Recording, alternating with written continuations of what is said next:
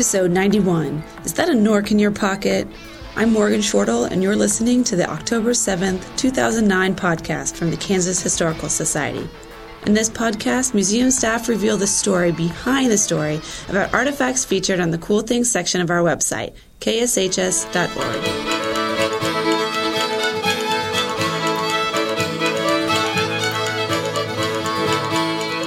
If you're a frequent or even casual consumer of fast food in America, you're probably familiar with the spork, that stubby combination of a spoon and a fork.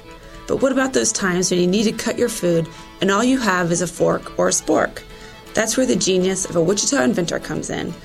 Join curator Laurel Fritsch and me as we take a look at the Nork, a utensil that cleverly combines a knife and a fork and is taking the flatware world by storm. And then, this week, as Scandinavians and would-be Vikings across the United States celebrate Leif Erikson Day, we'll connect William Allen White to this legendary Norse explorer. How does the first European to set foot in North America connect to our favorite small-town newspaper editor? Find out when we play 6 Degrees of William Allen White. But first, is that a Nork in your pocket?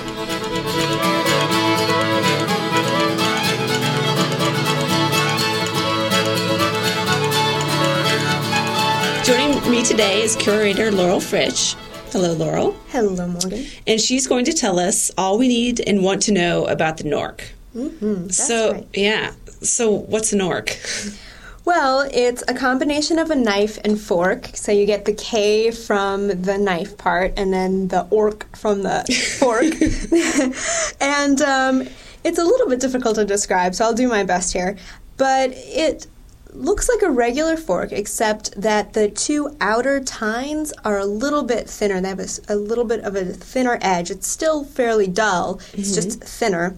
And then as you move sort of up the handle, the part in between the fork part and then the longer handle is a little bit wider. It forms a sort of a platform, and it's quite thick.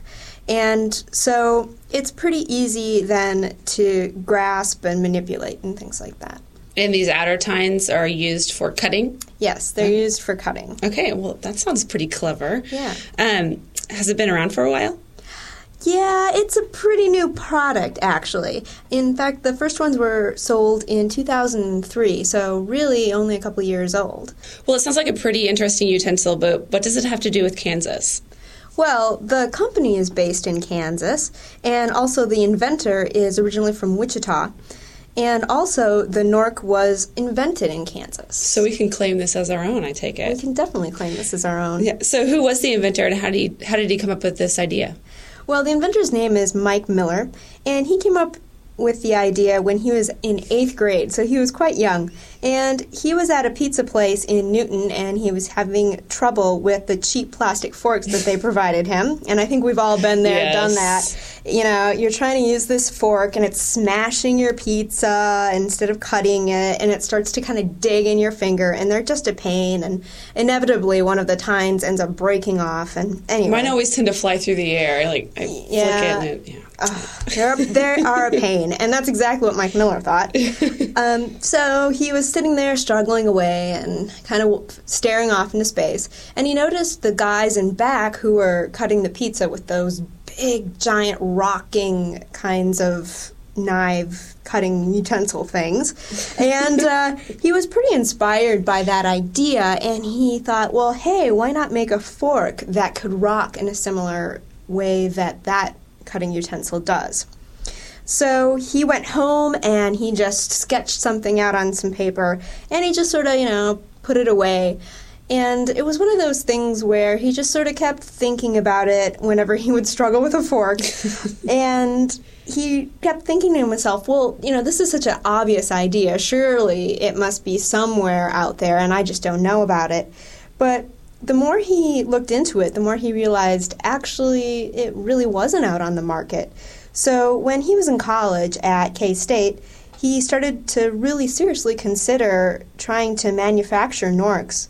And even though it was kind of risky doing something like this, he figured that, someday he didn't want to say to himself, oh man, I totally could have made a boatload of money off of that idea, but instead of doing that, I just shelved it, and then somebody else ended up making the money off of it. So, what did the first Nork look like? Well, it looks a little bit similar to the current one, but what he did in order to create it was take a regular kitchen fork, and then he took some carb putty and Bondo, and he started to play around with that, sort of like you would if you were molding something out of clay. And he just kept working on it until he got it right. And he needed to do things like work on the finger platform so that it didn't look huge and chunky and ugly. And he needed to make sure that he got the cutting edge right so that it wouldn't be too sharp so it would hurt people, but it was still effective.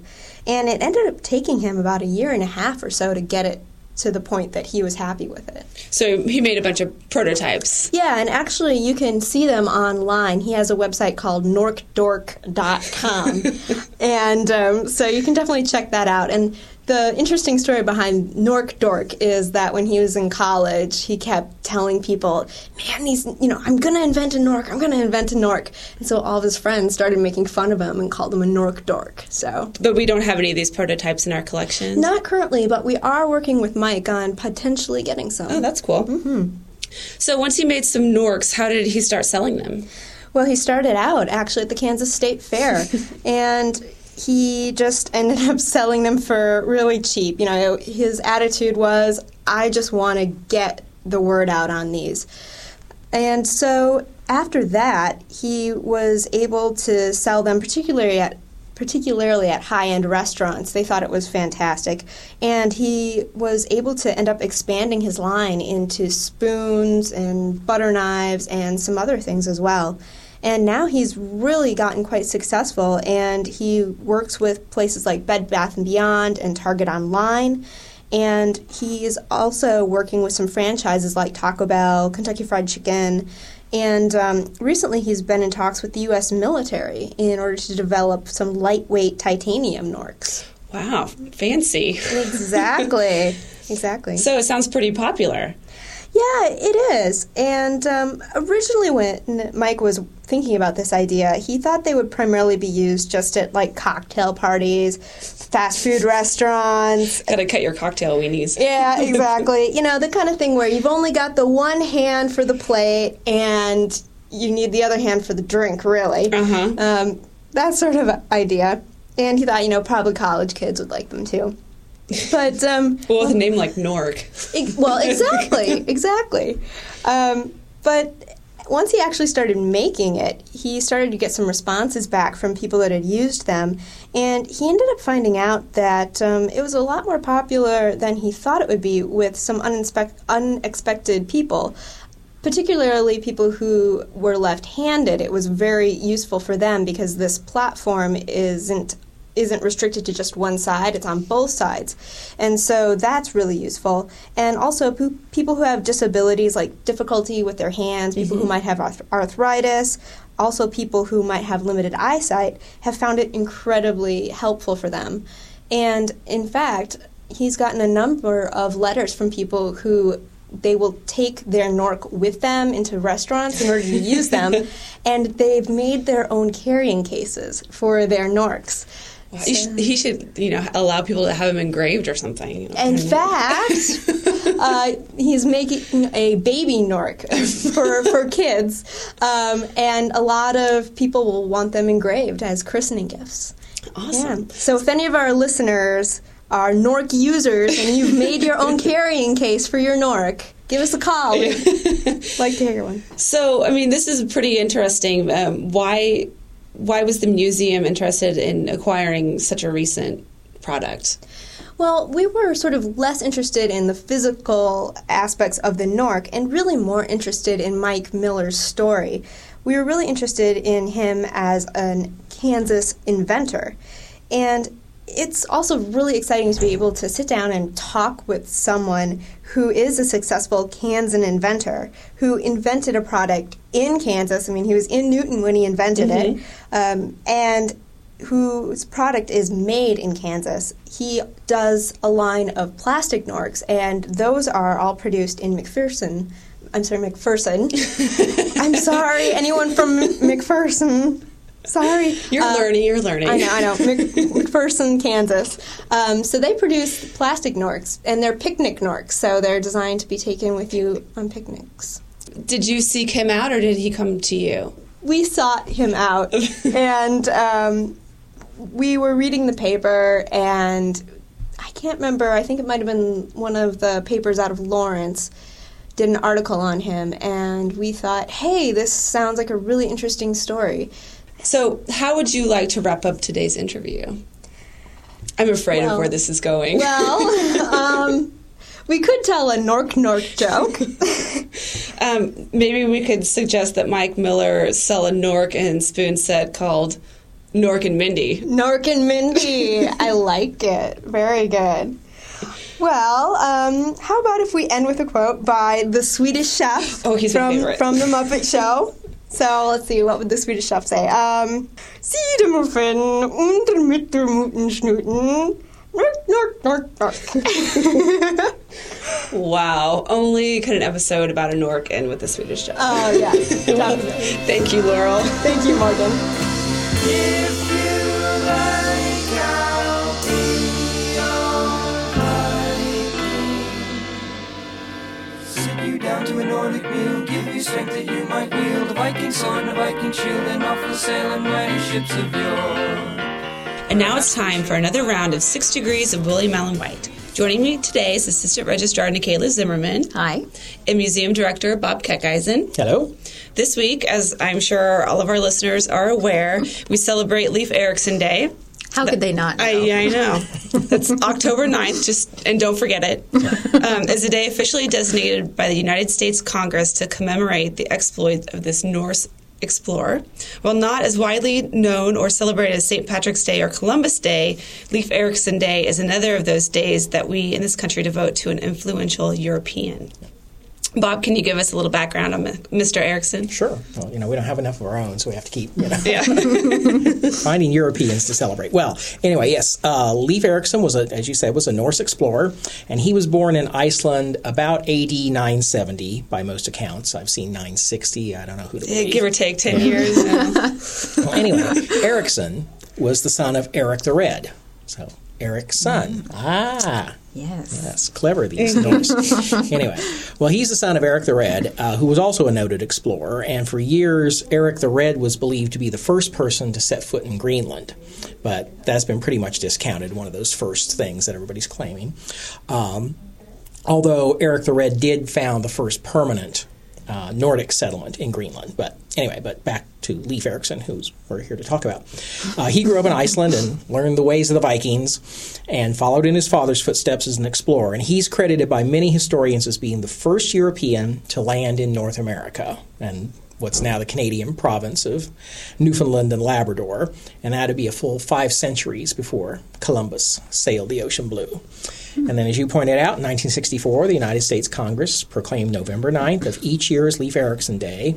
And it's interesting that date wasn't chosen because of any event in Erikson's life, because we're not even sure what year he was born, but rather its connection to the first organized immigration from Norway to the United States occurred on that date in 1825. So, which makes complete sense since he was from Iceland. So Iceland. So, what? Well, again, Scandinavia. It's kind of one of those, Norway, Iceland. Whatever. Potato, right? Yeah. Well, thank you, Bob. And Nikayla, I believe you have a solution. I do. I feel like we're on the William Lindsay series because this one, once again, goes to William Lindsay. Okay, so as Bob mentioned, Leif Erikson Day became an official national holiday in 1964, and the bill to observe it nationwide was introduced to Congress by Representative John Blatnick of Minnesota. Blatnick served as a representative for nearly 30 years, as most representatives do. And during that time, he championed many causes, including the Clean Water Act and the construction of the St. Lawrence Seaway. Blatnick helped develop the original legislation that built the Seaway. The Seaway opened in 1959, and it was formally opened by Queen Elizabeth II and Dwight Eisenhower, who took a short cruise down the Seaway aboard the Royal Yacht Britannia. And as we know from previous podcasts, Eisenhower was a golfing buddy of William Lindsay, and William Lindsay was the son of William Allen. So, And it all started with a guy named Blatnick. Blatnick. That's a great name. Yeah. From Minnesota. From Minnesota. Bob, would you like to issue the next challenge for our next episode? Well, our next podcast will be just over a week before Halloween, so in keeping with the spirit of the season, we'd like you to connect William Allen White to Bram Stoker, author of Dracula, the classic vampire novel. Wait, it's not Twilight? What? Well, maybe in another 100 years. So Oh, okay. Whatever, I know you've read those. I'm Don't sure, out me. I'm sure 100 years from now, everybody's going to still be reading Twilight. But anyway. But I have not read Twilight. I have not either. I did see that movie, and it was horrible. Sorry if you're a Twilight fan. No, I have to admit, haven't seen it. Haven't read it. That isn't much. But it's really hard to avoid vampires now. So I don't know. I think maybe Stoker's the guy we can blame for this current glut of all things vampire. You can't pick up a entertainment magazine or turn on the TV or look at the movie ads and it's vampire this, vampire that. So, hey, we can jump on the bandwagon. We're a little late. Just as quickly as anybody. Well, maybe not as quickly as anybody else. But anyway, so it'll be our vampire episode. Great. So if you think you can connect William Allen White to this Gothic novelist who chronicled bloodlust among the Victorians, send your solution to podcasts@kshs.org. That is podcasts with an S. Girl, you let a knife and fork get you down. If you keep That concludes episode 91. Is that a Nork in your pocket? To see photos of this ingenious utensil, go to our website, kshs.org, and click on podcasts. If you're new to our podcast and would like to hear more, you can listen to every episode clear back to our first podcast in April of 2006 by going to our website, kshs.org, and clicking on podcasts. We're also on Facebook and Twitter. Just search for Kansas Historical Society. Come back in 2 weeks when collection specialist Donna Ray Pearson tells us about a camera used by a woman photographer in Valley Falls, Kansas, at the turn of the 20th century. Alice Gardner not only photographed the people and places of Valley Falls, but also started her own photography business in 1902. Find out about this pioneering Kansas photographer in our next episode. This podcast has been a production of the Kansas Historical Society. Real people, real stories.